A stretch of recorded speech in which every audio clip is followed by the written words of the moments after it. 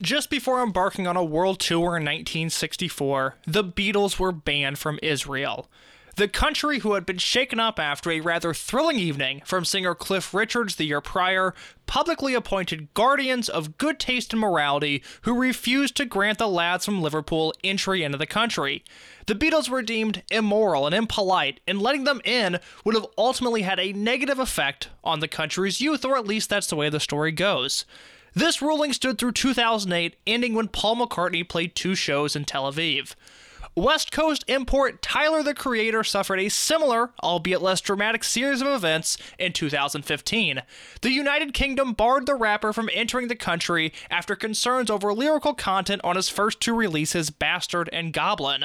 Then Prime Minister Theresa May banned Tyler from the country, supposedly due to the violent and homophobic nature of the performer's first 2 records. After her resignation, the ban was lifted in February of 2019. The controversial nature that laced Tyler's early work was nowhere to be found on Igor, his 5th studio album. Igor is a mature reflection on heartbreak and a sobering look inwards. It netted him a Grammy for Best Rap Album of 2020, countless Best Album of the Year nominations from the music press, and ultimately, Igor is an art school album. Are we still friends? Can we be friends? Are we still friends? I've got to know. My guest today, someone that I feel like I've known for a long time at this point, but someone that I don't really feel like I know it all. And I would hate to paint people into one-word descriptions, but with my guest today, I feel like I have to do that. My guest is Michael Green, and Michael, I gotta be honest up top, I think you are a really weird human. Welcome to the show. Thank you very much. Highest compliments. Yeah, is that a safe assessment to say, you know yourself better than I know you? You're a weird dude. Yeah, 100%. Accepted it, live by it. I love it when people call me weird. It's like that Outkast lyric, you know, I love when you stare at me, I dress so fresh, so clean. That's me. I love it when you stare at me. I am a weird dude. Give me the praises. Yes. I'll be honest. I don't know what your relationship is with me. I don't really know what you think of me all that much. I know you at least think of me well enough to do an episode of this podcast, but I think I've known you for 4 years now. We've kind of been adjacent to each other since our freshman years of college, but it took me a long time to figure you out because you are who you are, the afro, the colorful outfits, just there was a lot of things going on there, and I really took my time and studied you and tried to figure out, like, what's this dude's deal? What is he trying to get out of life, essentially? I mean, I remember, I've been walking down the street with you, and the concept of stranger danger is just not something that exists to you. Everybody is your friend, even in the South Loop of Chicago. I don't live that life. I don't really understand what that's like, but I am happy to say probably around January or February, and yes, it did take me that long, but I was like, you know what? I really like this Michael Green guy. This is a good dude, and I really like when I run into him. And now I'm happy to have you here on the podcast. Yeah, it's we've seen each other in passing. We've had a couple classes together. I think we had survey together. Yes, the old big lecture class with a bunch of nervous freshmen. just trying to make their mark and get all their jokes out there. You put 80 kids that were the funniest kids in their high school in a room together, and it becomes like a prisoner of war experience for the teacher teaching that class. It's just everybody's going for it. Nobody has any fear. Everybody's just trying to get a laugh. None of it was funny, and we all came out better for it because I think we've all evolved as human beings ever since. Yes, absolutely. It was such a necessary lesson to learn. Like, not every joke you tell will be funny, and that class brutalized it. Like, just kind of bore it into your memory. Like you made a joke, nobody laughed, and you're just like, fuck. Yeah, now I just have to live with this. Just sit here in this class in the shame. I remember my first class, freshman year of college, it was a Comedy Foundations theater class, something that was humiliating to say then and is humiliating to say now. But I remember walking in on my first day, and my professor, this will mean something to Michael Green, it will mean something to a few of our listeners, but my professor was Rick Walker, who was a very, despite having a background in improv comedy, is a very stern, very serious man. And I just remember Rick opening up class and beginning with, hey, we don't have to do bits here, you guys. Let's just have a active learning environment where we listen, but I'm not really interested in hearing your bits. And I know he was criticized for that at the time. I even then was like, this is good. I needed to hear this. And I think as time has gone on, that lesson has aged very well. So props to Rick Walker, the only time I've said that on this podcast. The only time you would ever say it. I don't have any like huge issues with Rick, but he has certainly, I don't think he's come up on this podcast, and if he has, I'm sure it hasn't been the most positive thing to say, but I am at a very neutral level with Rick Walker. Well, we're me neither, but you know we're white and we're male, so I think it works out for hey, all right, it works out for us, okay? Don't get mad at me because the system is what it is. that's his target demographic right there. I had a class with him too, and he was pretty much the same thing. He's like, we can do bits, but one or two, and then we have to get back to work. We have to get back to work. I am not afraid to cut you guys off on a long train of bits. Yeah. What a man. Well, Michael, that's you in Chicago. I really know nothing about you before you got here. So, I think you grew up in Washington State, but tell me a little bit about the childhood, and in particular, kind of frame it through the lens of maybe what music you grew up listening to, what music your parents had on in the house. What were some of your early experiences with music as a whole, really? So you would be wrong about Washington. Oh, man, that sucks. I was born in China. And yeah, no, I'm not kidding. Lived there for a year. My parents moved to Washington, D.C., stayed there for a little bit, moved to Michigan. And then around the 4th grade, we moved to Saudi Arabia. And I was in Saudi from 4th grade to about 8th grade, and then did my high school abroad, and then came to Chicago. So that's kind of the whole life story there. In terms of music around the house. Hold on. What did you just say? I lived in Saudi Arabia.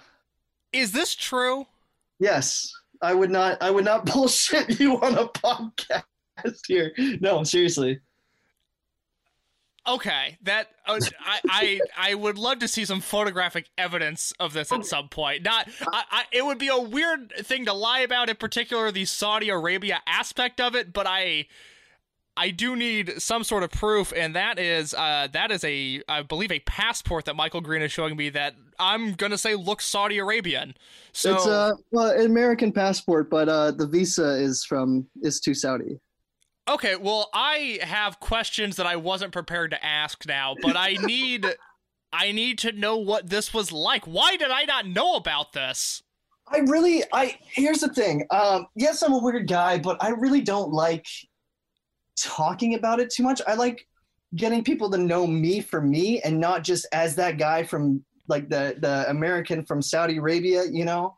I just when I meet people, when I talk to people, I want their first impression to be of me, not where I came from, because that is who I am, but that shouldn't be the first thing that you really get an impression of me, you know.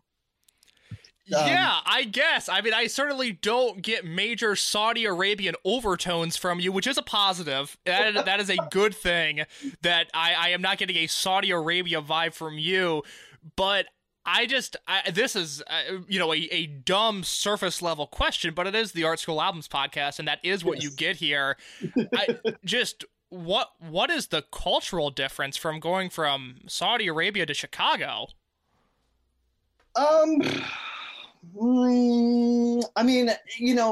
Summers in Saudi, we would always come back to the States to visit family because, we're out of school. So we go and we visit the grandparents. So we'd spend our summers stateside. In terms of the cultural differences, we lived on a compound. My dad works for an oil company. So the compound was full of families from around the globe, a lot of European countries, a lot of Asian countries, African countries, South America. So it was just like a huge melting pot of like 10,000 people from all around the world coming to work at this one company. So it was really just a mismatch. That's not the right word. A hodgepodge of people. A hodgepodge of people, different cultures coming together, colliding, what have you. But the school system there was an American curriculum. So I did learn American history, American literature, all that jazz. Well, that's fascinating. I had no idea that. Especially in terms of pop culture, how does that impact just what you grew up consuming? I get criticized a lot for not knowing SpongeBob memes. It is your biggest flaw, and I've known you for long enough to say now that your lack of knowledge when it comes to SpongeBob memes, it is gravely concerning, Michael. I'm catching up. Yeah, I'll be talking to some people, and they're like, "Did you ever watch this show as a kid?" I was like, "No. I had something similar." Something dubbed in a Saudi Arabian show that was dubbed. Yeah, that is fascinating. So music, what is that like growing up really outside of this country, but especially where you grew up? But I really, in terms of music, I've gotten most of my taste from my dad. He would always listen to Pink Floyd, the Beatles, Fleetwood Mac, just classic rock, And then from there on, I discovered MTV in Saudi Arabia. And on Sundays, they would put on new hot music. So that's when I started getting into more pop-ish, like Bruno Mars and remember that song Airplanes that came out? Yes, Airplanes with B.O.B. Yeah. That was a good one there. Started playing the guitar and then started getting more into, acoustical indie stuff. But it wasn't really until high school that I discovered hip hop and my love for hip hop. And then from there, jazz, soul, funk, R&B, because those have such a strong connection to the hip hop community, and it's used a lot in samples and a lot of, what have you. So. Yeah. It seems like in America, I think we've hit a point, and I don't know when exactly this was, but like hip-hop culture is a part of American society at this point. It's just ingrained in everything we do, and we accept it, and it's not new, and it is almost a default setting for pop music at some point. If you're going to have a top-of-the-charts level pop song, you typically have your guest verse from insert rapper here involved, but... Mm-hmm. Growing up outside of America, like when you discovered hip hop, was it this mind-blowing experience? It was Eminem, actually. so the answer is yes, it did blow my mind. Yes. Not Afraid, actually. I listened to that song exclusively. And then when Katy Perry was coming out with California Girls, the Snoop Dogg's verse just blew me away. I was like, man, this is so relaxing. It's got some California vibes, this West Coast attitude. I'm loving this. And then from there, I went on to Dr. Dre and NWA. I love 90s hip hop. That is Wu-Tang, Biggie, Pac, Big L, Big Pun, just Outkast. Shit, there's so many good ones out there. Sorry, what was the question? I think you answered it. Of just like, did hip hop blow your mind when you first heard it? And Outkast blows my mind every day, and I listen to them on a daily basis. They're second to none. They're incredible. So those were sort of your artists. It's also, I like hearing this because I did not know this about you. Of one, especially referencing Big L, Big Pun. You are now on my good side. Congratulations. And Also, it's nice to have like a real frame of reference of the pop songs that you mentioned, of specifically Not Afraid, Airplanes, and California Girls. That is distinctly my 5th and 6th grade, and I know we're the same age. Like we're in college at the same time. It's not this weird parallel universe. It's just nice that those songs also resonated with other people. Oh yes, oh yeah. Lady Gaga too. That was a huge in what 5th grade, I think. Around there, yeah, because it would have been 2009, 2010 when she really started to take over, and that was certainly Lady Gaga's presentation and vibe went right over my head at the time. Wasn't prepared for just that societal shift that occurred, but I think we've all come out on the better end for it, and the same thing can be said, at least from my perspective, when it comes to the artist that we're talking about today, which is Tyler, the Creator. Michael Green, I did not know prior to asking you to do this show if you were a Tyler, the Creator fan or not, but I knew you looked like one, and so I assumed it was a safe bet that you were. Can you please talk about your relationship with him? Oh, man. Okay. I think it was my sophomore year of high school when I first heard Yonkers from Goblin, and that was really just like, because, you know, I've heard hip-hop songs and shit, but I've never heard a hip-hop song so dark, and just the beats he was making, you know, just the heavy-hitting drums and the really brash synth, you know. So that's when I really started getting into Tyler. And then I was listening to Goblin, I was listening to Wolf. Not so much Bastard, because it was more of a mixtape and I couldn't really find it on iTunes. But right around then, Cherry Bomb came out. And I absolutely love Cherry Bomb because Goblin and Wolf are more so in his youth, when he was more of just like I don't give a fuck about society. I don't care about anything. I'm going to hate on the gays. I'm going to hate on women and just say like all this awful shit to get attention. And Cherry Bomb, I felt, was really an album where he started to, you know, make these songs that were more beautiful, start singing more about like love and his pain, started creating these beats that were more lighthearted and just, I'm thinking of, Fucking Young and Perfect / Perfect off Cherry Bomb, when it's you know, he's singing about this girl who he likes, but she's too young and he can't enter this relationship with her because of that. And it's this bittersweet beat that really attracted me to him. And of course, we cannot talk about Tyler, the Creator, without mentioning Odd Future. Please, you have the floor. School me on Odd Future, because I will give my Tyler history in just a minute, but other than reading about Odd Future for this podcast, very unfamiliar with this group, but as I was reading, it seemed like they actually have this tremendous impact in popular culture that I was just completely unaware of. Oh yes, highly influential in skater culture. A lot of them were skaters, but you have this super group founded in like 2007 with Tyler, the Creator, Earl Sweatshirt, Frank Ocean, Domo Genesis, Matt Martians, a couple other people who were just, you know, a bunch of skater kids online who like loved hip hop and loved skating. They were considered the weird kids in school, so they came together to make this supergroup, Odd Future Wolfgang, Kill Them All. They put out a mixtape of their collectiveness. Then Tyler dropped his mixtape, Goblin. Frank Ocean dropped his track.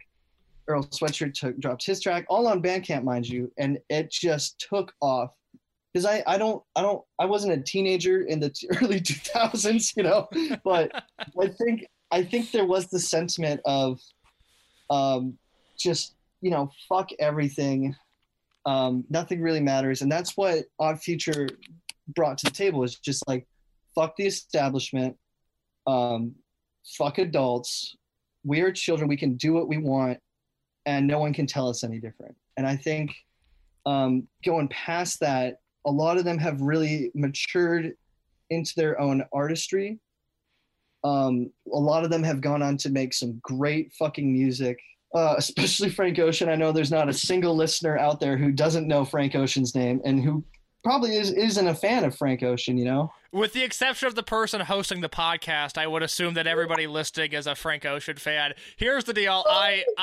We did an episode about the Killer's Hot Fuss, and I was called homophobic for not liking Frank Ocean. That's not fair, and that's not correct. I have no issue with him personally. I just find his music to be incredibly boring, and it's not his fault. It's just not a style of music that I enjoy, and I've never been grabbed by it. I understand he's important. I understand people love his work. Not a fan. It doesn't strike me as anything that I need to listen to. Okay, I can respect that. I don't think he's actively bad. It's just not. It's not for me. I don't like it. I don't know. Until now, I don't think I've met anyone over the age of 30 that doesn't like Frank Ocean. My 7-year-old cousin came up to me the other day, or was calling me the other day, and said, "Michael, have you heard this song?" And it was thinking about you. And I was like, "Yes, my cousin's learning good shit." I'll have to reevaluate. I'll have to reexamine. Maybe in 2021, Frank Ocean will strike me as this incredibly talented and influential artist. But for now, that has not occurred. I do want to speak on this idea of Odd Future and Tyler specifically as like these anti-authority, rebellious young adults, which is how I was introduced to Tyler. You referenced the song earlier, Yonkers.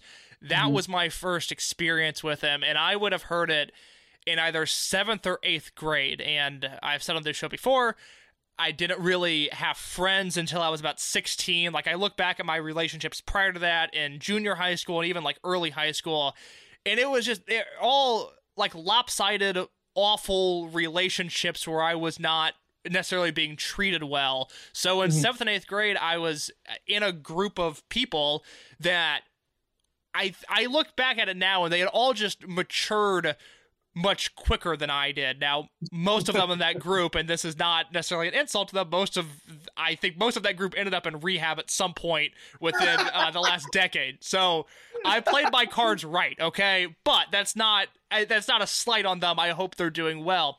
But I just remember being in this group where the two artists that they really liked were these new artists, Mac Miller and Tyler, the Creator. And I have always said, prior to Mac Miller's death, I had never listened to his music because I just associated kids in Blue Slide Park sweatshirts being really, really mean to me, and it didn't make me want to check out his music. I was like, this Mac Miller guy must be an awful human being if this is what his listener base is.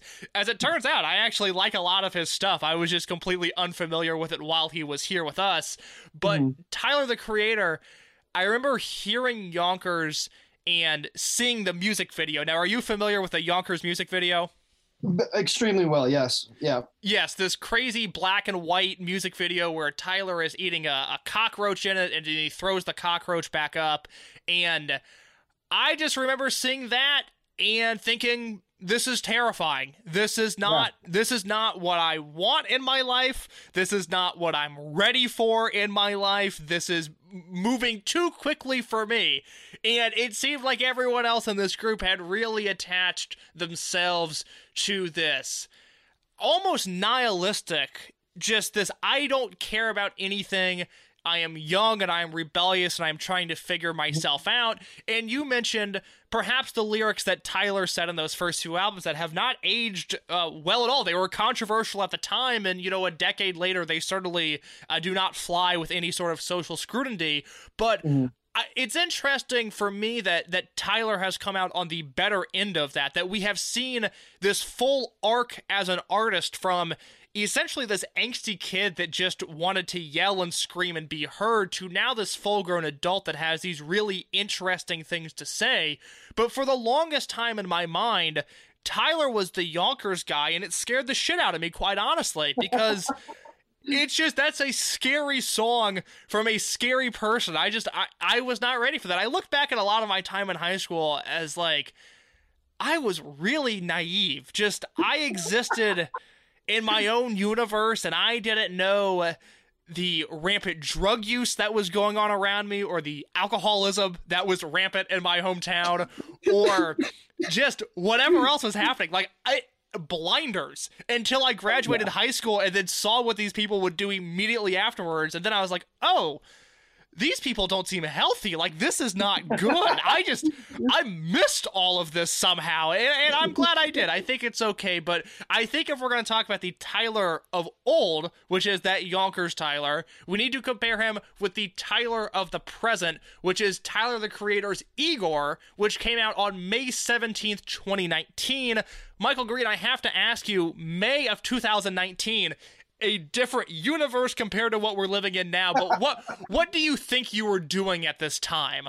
I can tell you exactly what I was doing. It was, we had just gotten out of school. My birthday was 5 days after. And then you said the 27th of And the May? 17th. The 17th, yeah. So it was pretty much an early birthday present to myself that Tyler dropped Igor.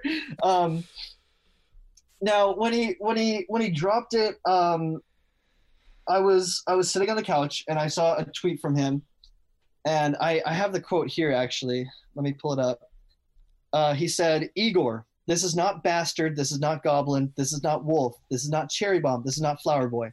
This is Igor. Don't go into this expecting a rap album. Don't go into this expecting any album. Just go, jump into it. Don't sit on your phone. Don't drive. Like, just sit down and listen to it." And that is exactly what I did. I laid down in my bed, put on Igor over the speakers, and just lied there listening to all the themes, all the music, and just absolutely falling in love with this album. And that album was my entire summer. There wasn't a day gone by where I didn't listen to it all the way through, front to back. That is a different experience than what I had with this album, which was that I had never heard it until this week. I do have to commend you. I was just about to read the note that you pulled up, but Michael Green, you did my job for me, so yes. Congratulations. So that's bravo to you, my friend. So May 17th, 2019, this album comes out. It's 12 songs in 39 minutes, and Michael, if it's okay with you, let's just go top to bottom through this album. Let's just rip the Band-Aid off and go through it. Fucking do it. I got my notes right here. So we get an instrumental theme, an instrumental song to start with Igor's theme, but the album begins in earnest with Earthquake. You make my earthquake. Oh, you make my earthquake. Riding around, you love you shaking me up, and it's making my heart break. You make my earthquake. Oh, you make my earthquake. Just hearing what I knew, which was Yonkers, and that was the Tyler, the Creator song that I knew, and that was it. I had seen this guy. I should say this real quickly. I had grown like a real appreciation for Tyler as a person in this time, even before this, through seeing his interviews with Nardwuar, the Human Serviette, seeing just what he had done with Loiter Squad and cultivating this entire brand around him. Tyler, the Creator, also one of the best guests on the MTV show Ridiculousness. He's one of the best guests of all time. So I knew I liked this dude. I knew I wanted to be friends with Tyler, the Creator.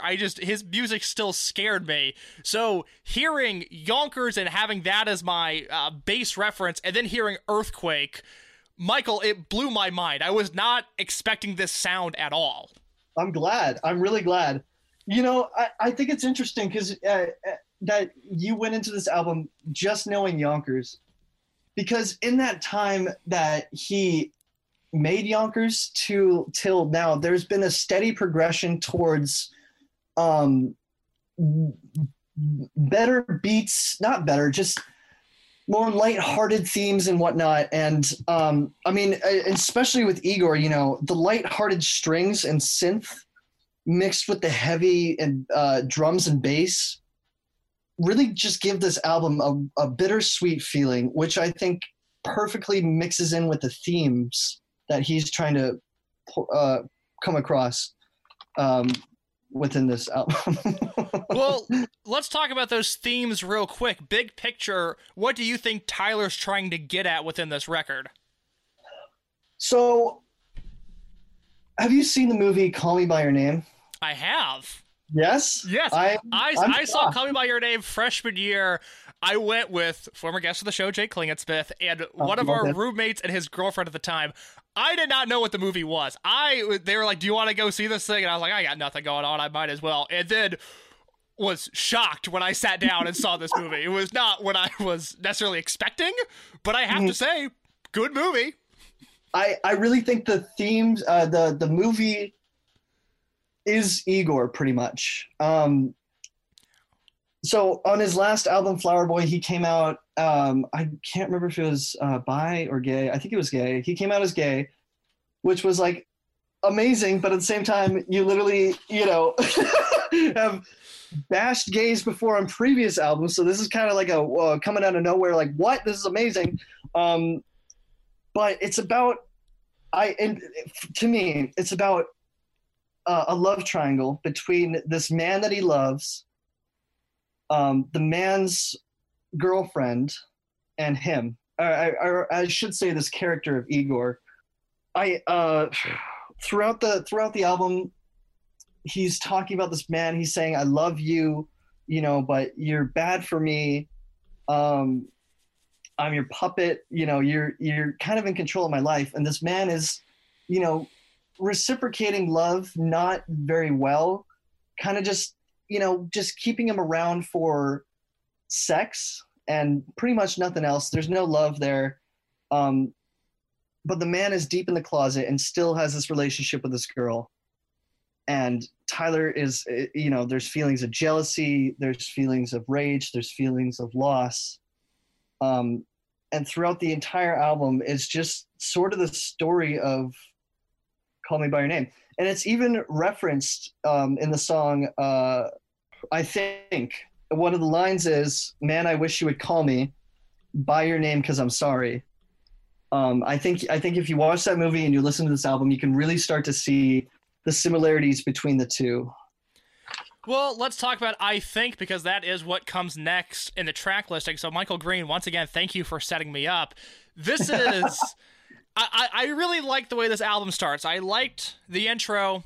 I think Earthquake is an undeniably great pop song. I think it just works on a number of levels. And I will say, big picture-wise, this is an album that doesn't produce a style of music that I really love, because as Tyler himself said, it's not a hip-hop album. It's this R&B soulful pop album, which is fine, but it's not necessarily like, it's not what I would sit down and listen to ever. I don't know if I would ever put this album on by choice, but I do really like what I heard on this album, and I think is one of those strong points, not only for the lyrics that you just pointed out, but also the fact that Tyler, the Creator, is essentially asking for EA video games to produce a Skate 4 with this song. Michael, I have to know your thoughts on EA's Skate franchise.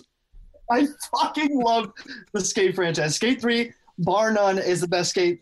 They need to release the next one. Where the fuck is it? What we've been asking for it for years.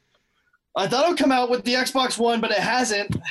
I am getting very angry right now. Skate 3 is a decade old. That game came out in 2010. I mean, the world of skateboarding is just different. Like, it's an entirely different ecosystem now, and we've had nothing virtual to do with it. It's so frustrating. Why not?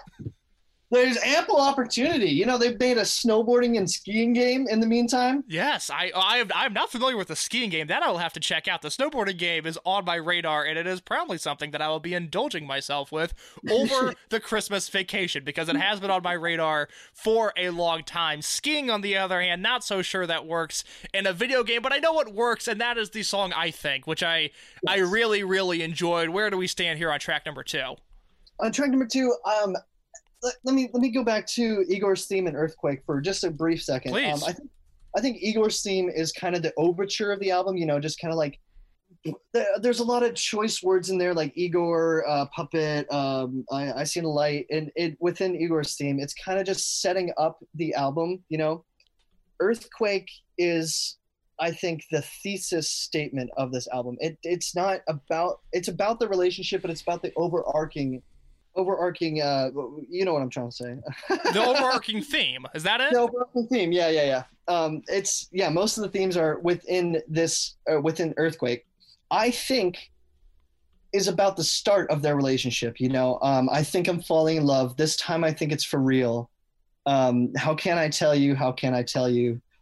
But within the same song, you know, it's hinted at that the partner and the person that he's falling in love with is emotionally distant with him, but still just a gorgeous song. You know, just, I think I'm falling in love. So I think it's for real.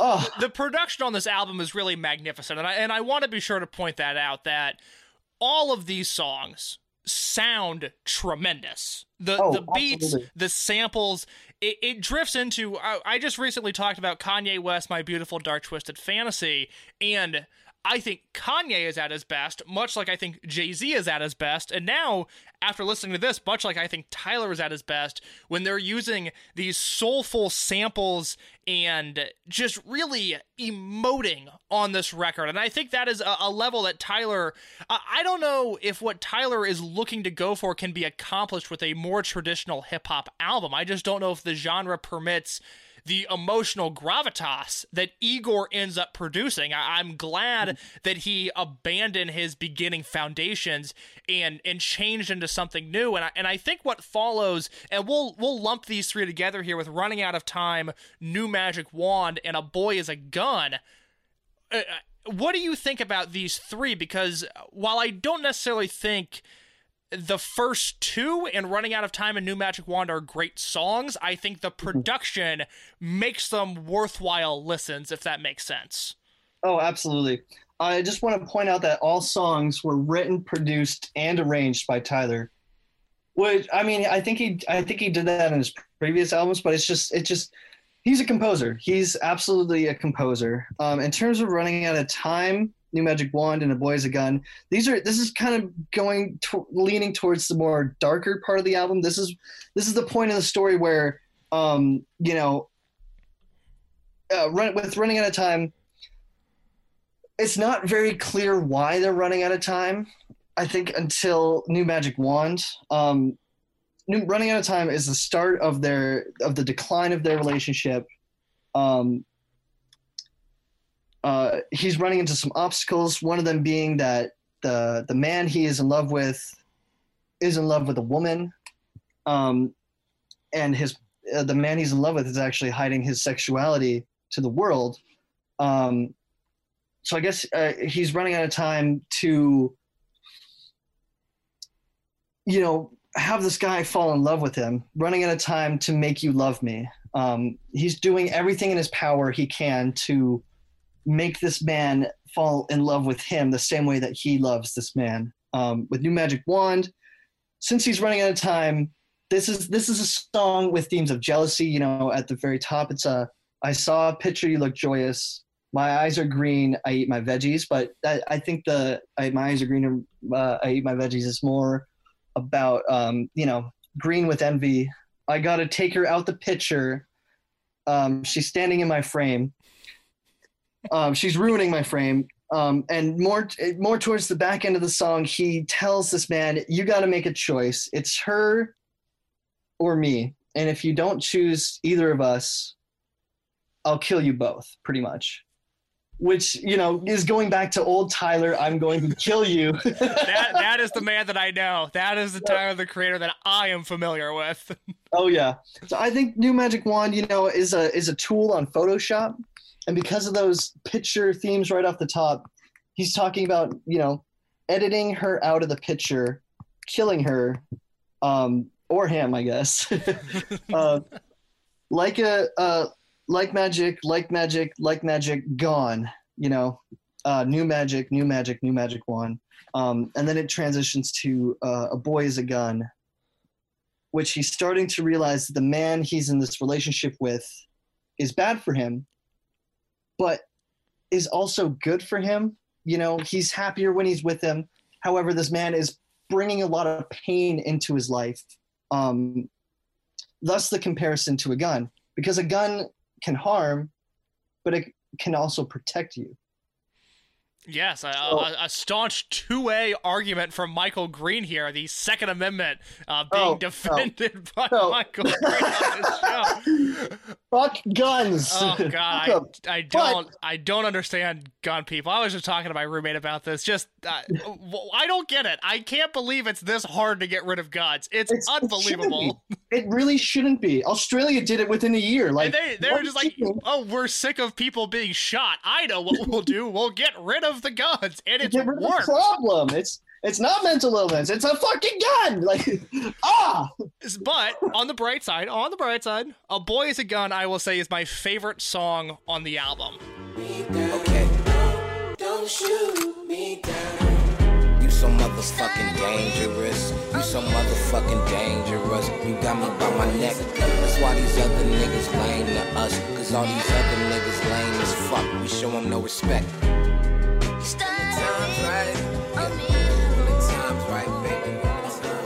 I think it is so the sound effects that are used, which at times is the sound of a gun. It is such a cinematic song, and I just found it to be incredibly interesting and kind of plays into this duality of Tyler the Creator that I'm curious by, of someone who was staunchly homophobic at one point, but is now, although there are certainly still speculations and rumors as to what his defined sexuality actually is, it appears that at the very least he's bisexual.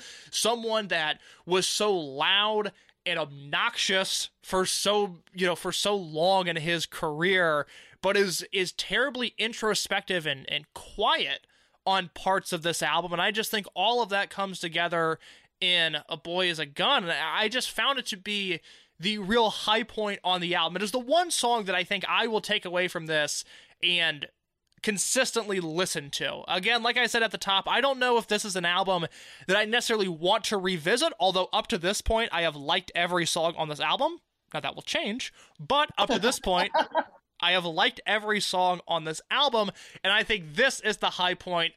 Unfortunately, we do dip a little bit with Puppet, which Michael Green I found to be annoying. I did not like this song. Could you perhaps defend it and sell me on it? Absolutely. This is the point in his relationship that I will just jump right in. I will defend this song tooth and fucking nail. This to me is, I think, sort of the pinnacle of this album. The defining moment of this album. He's realizing that, you know, he can't control himself around this person. This person is not good for him. He's being controlled by him, and he needs to break it off. He realizes that he is a puppet to this person, the person being the puppet master, and needs to cut the strings, if you will, break himself off from this person. Kanye's on this track. I don't know if you knew that. Kanye is on this track, and I think, especially talking to you, the idea of Kanye and Tyler the Creator, these two very performative people, I will say, people that seem to like being in the spotlight to some extent. And I think about that. I think about you, and I think about who else you love, which is the man Eric Andre. Yep. And I'm just kind of curious. I'll leave this a little bit open-ended, but has that sort of boisterous, big performance, almost performance art, and I think a lot of what, at least my experience with Tyler the Creator, is you could almost chalk it up to some sort of performance art. Is that a big inspiration for you? Oh, absolutely, yeah. I as a kid, I was always talked over, especially in high school. but I found if I make people laugh, then people will actually listen to what I'm saying. So yes, it's definitely influenced me a tremendous amount. You know, I think, you know, the more you put yourself out there, the more like you said at the very top, you know, talking to strangers and shit, the more you put yourself out there, put yourself in these situations, the more people will notice and listen to what you have to say. And I think that's a brilliant way to go through life, honestly. I hate boring things. Yes, no, completely. I will say Michael Green and I are in a class together this semester, and perhaps my favorite moment of Zoom school has been Michael Green sending me a DM one day going, I'm so excited. Borat 2 and the newest season of the Eric Andre Show are out on the same weekend. And I was like, yes, that is on brand of Michael Green. So real quick, I'd like to know your thoughts on Borat 2 and your thoughts on the new season of the Eric Andre Show. I think Borat 2 was good. It was good. It wasn't what it used to be. You know, I think it's very hard to compare the two because one was more of a critique on Bush era politics and Bush era American ideals, and now coming into the end of the Trump era. Count the votes. No. Count the votes, but also stop counting in some other parts, and we'll figure it out. Rudy Giuliani's on it, guys. Don't worry. Giuliani's gonna figure this out. Yeah, that man went downhill after 9/11. Oh my god. It's like the beautiful thing of like Giuliani in particular is, and this is not a defense of Trump by any means, because just a monster of a human, but every ever so slightly 1% of Trump's time, he'd be giving a press conference and you'd go, that sounds like a president. Good for him. Now, that would last like 30 seconds and then it would go off the rails completely. What I love about Giuliani is that he's never once been on the rails. Giuliani starts talking and it's batshit insane from the first word. And I love it. I love that the fate of Trump's presidency is now in the hands of Rudy Giuliani's legal skills. It's so entertaining. He just asked for a pardon, too. Oh, and I mean, that's a whole... I mean, the Trump family's going to skirt by somehow, and it's going to make me sick to my stomach. But we get Giuliani in court sweating his literal face off, his Just for Men off. And as long as that continues, and we're in no threat of them pulling some legal loophole out of their ass, I've been very entertained by it. No, sure. I have to laugh somehow. We are 9 months into a pandemic, and if Rudy Giuliani is my source of entertainment, then that is my source of entertainment. I think your assessment of Borat 2 is very correct. Your thoughts on the new season of the Eric Andre Show? Oh, balls to the wall.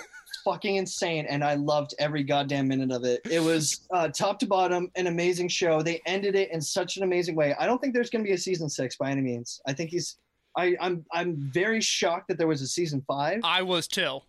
I was very thankful there was a season 5. I feel like they're like, hey, this is our last season. Let's go all the fuck out. And they absolutely did. They absolutely brought it. One of my favorite bits they have is Rapper Warrior Ninja. Yeah. Because we just straight up torture these guys for 20 minutes. Oh my God. Well, they're trying to freestyle. Oh, it's amazing. Well, yeah, no, yes, thank you for that. I'm glad those delivered. I was thinking about you when I was watching Borat 2, and I think about you just whenever I see Eric Andre now. It's a good correlation there. I don't remember. Did you give your thoughts on the song Puppet or not? And if so, if not, rather, please defend it. I did, and I'm pretty sure I convinced you that it was a good song. I don't know if you... That's right. Wait a minute. Puppet, I love this song. Are you kidding me? Well, with that in mind, let's slowly, I guess quickly rather, not slowly, I wanted the opposite word. I want to run through the rest of this album. We'll double up the last 4 songs here with What's Good and then Gone Gone and Thank You. Michael, what do you think about these two? Because I thought this was much more in the style of the album that I preferred. I was into both of these songs. Well, I think What's Good is the most hip-hop song on this album. Yes. This is very braggadocious. It's very egotistical. But I also think it's one of those, it's, after a breakup, and you're like, yeah, I don't need them to feel good about myself. I'm amazing. It's those feelings of, fuck them. I'm good. I'm good. What's good? Like a false confidence, a false sense of security. Exactly. He's making himself feel better by lifting himself up and putting the man in the relationship down, But in the same sense, the fake braggadocious egotistical is just to hide his pain that he's feeling after breaking up with this person, because he really did love him, but now he's, you know, feeling this pain and has to mask it with this what's good attitude, you know, like, what's good, huh? I'm good. Were you good? You know? Gone, Thank You, I think it's one of my favorites from the album, because Gone, Thank You, he's reminiscing on all the good times that they had together while accepting the fact that his love's gone. You know, my love's gone. Sorry. No, it works. It sounds just like I'm listening to the album. That's the great part. Thank you. I can't help myself. I have to sing. Yeah, just he's reminiscing on the mistakes made in the relationship. And then in the second part of that song, and let me just give a little bit of a little tidbit here. In every single one of his albums, he has a song like this where it's one half is, you know, one song, and then the other half is kind of another song entirely, but they're the same track. And it's fucking amazing that he does this every time, because I just love the beat. I love beat changes in the middle of songs, you know, sicko mode. That's been like, what, 3? Yo, Sicko Mode kind of built different. Like, that song unreal when you think about it. It is. I agree with you. And Michael, I don't know if you're familiar with my ideology, which is that I typically think songs over 5 minutes long are completely unnecessary and unwarranted. I think once you go past the 5-minute mark, it's like, guys, come on. I got other stuff to do. Just make it another song if you have to. But Bohemian Rhapsody? I don't want to talk about Queen because it's gonna upset people. It's not. They're just. I'm not into it. They're fine. They're fine. I don't hate Queen, but am I putting them on? Absolutely not. But with Gone, Thank You, it's a 6-minute song, but it's split up into 2 parts, and I think it fits the entire tone of this album really well, and that's what I like so much of this, is not any particular song, not any particular sample, not even the overarching story. I love that within every track, I feel like he really hones in on this message and delivers by the end of this album a really thoughtful and provoking story. And what I love is that the final 2 tracks, I Don't Love You Anymore and Are We Still Friends, really end the album not necessarily on a high note, and that I think either of them are that great of a song, but they fit the theme of the album so well. And I'm so sick of listening to these albums that are great 11 songs through, and then the 12th song, the final track, is just something different, and it throws me off. This feels like the appropriate end of the album. See, heavy feelings for you, yeah, it's no secret. You too cool for me, and I ain't trying to freeze up like the Johnsons. Nonsense, I will speak up and realize there's more fish in the sea. I'ma re-up. Like, bitch, I know my shit is bumping, it's eczema, so I won't walk around with my head down like I got beat up. You do you, I'll do me, I'll just chuck the piece up. I ain't trying to keep up because I don't love you anymore. Absolutely, 100%. With I Don't Love You Anymore, he's just coming to terms with, yes, the relationship's over. I don't love you anymore. I know that you've treated me bad in the past. And I've given you all of me that I could give you, and you reciprocated none of that. I just straight up, I don't love you anymore. You know, he's coming to terms with that. I mean, I think the title says it all, you know? It really just...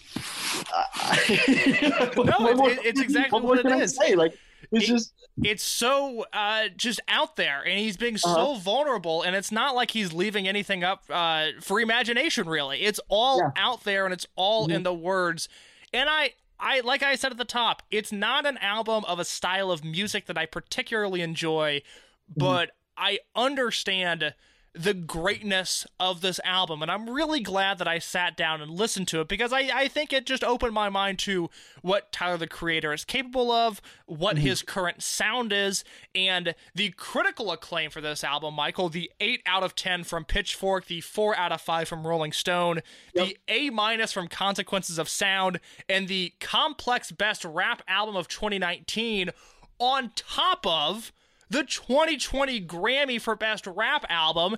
It seems like the critics agree, and because you're a bit more of a long-term Tyler, the Creator fan, I'm curious, how have you seen his audience change from, say, Goblin through Flower Boy and then Flower Boy to now? Obviously, it's gotten bigger because he's gotten more popular, but do you feel like the type of people that listen to Tyler, the Creator are just different now? Oh, absolutely. I think his audience from Goblin to Cherry Bomb was more of this like outcast type, and that's exactly who he was making albums for, was the kids who didn't really fit in, the kids who were just like fuck society, fuck everything, and he had these hard-hitting beats, these hard lyrics of just I will kill you, I will rape you, I will do all this. And looking back, I don't really listen to a lot of old Tyler anymore. Shit, I've become more of an optimist here. But that being said, there was an interesting switch in the middle of Cherry Bomb where he started, coming into more of these kind of nice sounding beats, these softer lyrics. And I think that's what got a lot of people on board with him. Not to mention features from Kanye West and Lil Wayne. That doesn't hurt. No, definitely not. Definitely not. So I think more people started paying attention to him when Cherry Bomb dropped, and then when Flower Boy came out, the more people who like more pop songs drifted over to Tyler for. Have you listened to Flower Boy? No, I think that came out our first semester freshman year. Yeah, Yep. I remember hearing about it constantly, people loving it, but I heard that he had changed his sound, but I couldn't comprehend the guy that put out Yonkers putting out an album called Flower Boy. That didn't make a ton of sense to me, and so I never checked it out. I mean, the official title is called Scumfuck Flower Boy, but you won't see that on Spotify. That helps. That makes a lot more sense. Had I known that, I would have given it a listen. Yeah, but I think Flower Boy was, particularly some songs like "See You Again" and "Glitter," were more pop. He kind of what's the fucking word I'm looking for? Transitioned, changed. No, more like a I don't want to say pandered. Yeah, pandered is a good word. He kind of was pandering more towards. I mean, he even said about "See You Again." He's like, when I go to a concert, I just want to hear all these white girls singing the hook of "See You Again." That is my goal as well. I hope to one day accomplish that. More power to Tyler, the Creator. So I think, yeah, he was definitely pandering to more of a wider audience in terms of the pop realm. And from that, he made Igor, and then, Earthquake blew the fuck up. That song was everywhere last summer. I don't know about in your realm. Yeah, I'll take your word for it. I never heard it. It was a nice little song. I read that he initially wrote it for Justin Bieber or Rihanna, and they didn't want it, so it became his. And reading that, I was like, yeah, I can hear Bieber singing this. That makes sense. But it's a Tyler, the Creator song now, so more power to him. I don't think I would like it very much if Bieber sang it. We're at a real teetering point with Justin Bieber where, he obviously had the rise and then he had the downfall, which was not fair to him because he was an A-list celebrity teenager in the public spotlight, and I think he just had too many bad influences around him and people weren't checking in on him. And now we've seen this return, but he's dangerously on the brink of becoming crazy Christianity guy who is teetering on not quite Kanye levels of Christianity taking over his life, but it's really close, and I'm curious to see what the next year holds for him. I'll just say that. Yeah, well, I don't think Justin Bieber will release a gospel album. I'll say that right now. I don't know. I could see that. This dude is really into Jesus right now. That's his favorite thing. Who's he married to again? I couldn't tell you, but I wonder. I don't know. I honestly don't know. I wonder if that had any effects, because I don't know. He didn't really strike me as the Jesus type 2-3 years ago. And now it's just this sudden switch after his marriage. So I'm just curious. Yeah, I don't know. Well, more power to Justin Bieber, more power to Tyler, the Creator, more power to Michael Green. And Michael, before we go, I am curious. We've talked about the narrative that is on Igor. We've talked about the critical acclaim. It's probably, we've done some albums on the show where not a lot of people have heard it, and the goal is to expose them to new music. I think of the listener base, I am probably the only person listening to this episode that hasn't heard this album, but let's play the hypothetical game and say, Michael Green, and I'll leave this purposely open-ended, who needs to hear Igor and why? Shit, I know this question was coming and I wasn't prepared at all. I think people, or just anyone who's been in a relationship, needs to hear this album. Moreover, I think people who have been in a one-sided relationship need to listen to this album. If you've ever loved someone, if you've ever been in love, fallen out of love, felt that pain, that loss, the joy of the memories, you need to listen to this album front to back. Just don't do anything. Maybe drive. Maybe drive. And just put it on the car. It's a perfect road trip album. Yeah, I think, shit. No, Michael Green, I think that answers the question well. Thank you so much for doing this. Before you go, what would you like to plug? Where can the people find you if they want to get in touch with you? So I am on Instagram at Michael Tricycle. Spelled exactly how it sounds. Yeah, you don't need to complicate that. It's self-explanatory. Very self-explanatory. And on Twitter, at Mickey Mouse Drug House. Yeah, I'm glad I had you on the show, Michael. That's nice. Well, prior to the last 15 seconds, I really enjoyed this episode. So thank you, Michael Green, for coming on. I am on both Twitter and Instagram at _KSlow, CASELOWE. The podcast itself can be found on Instagram at Art School Albums. Michael Green, thank you for joining me. This has been Tyler, the Creator's Igor.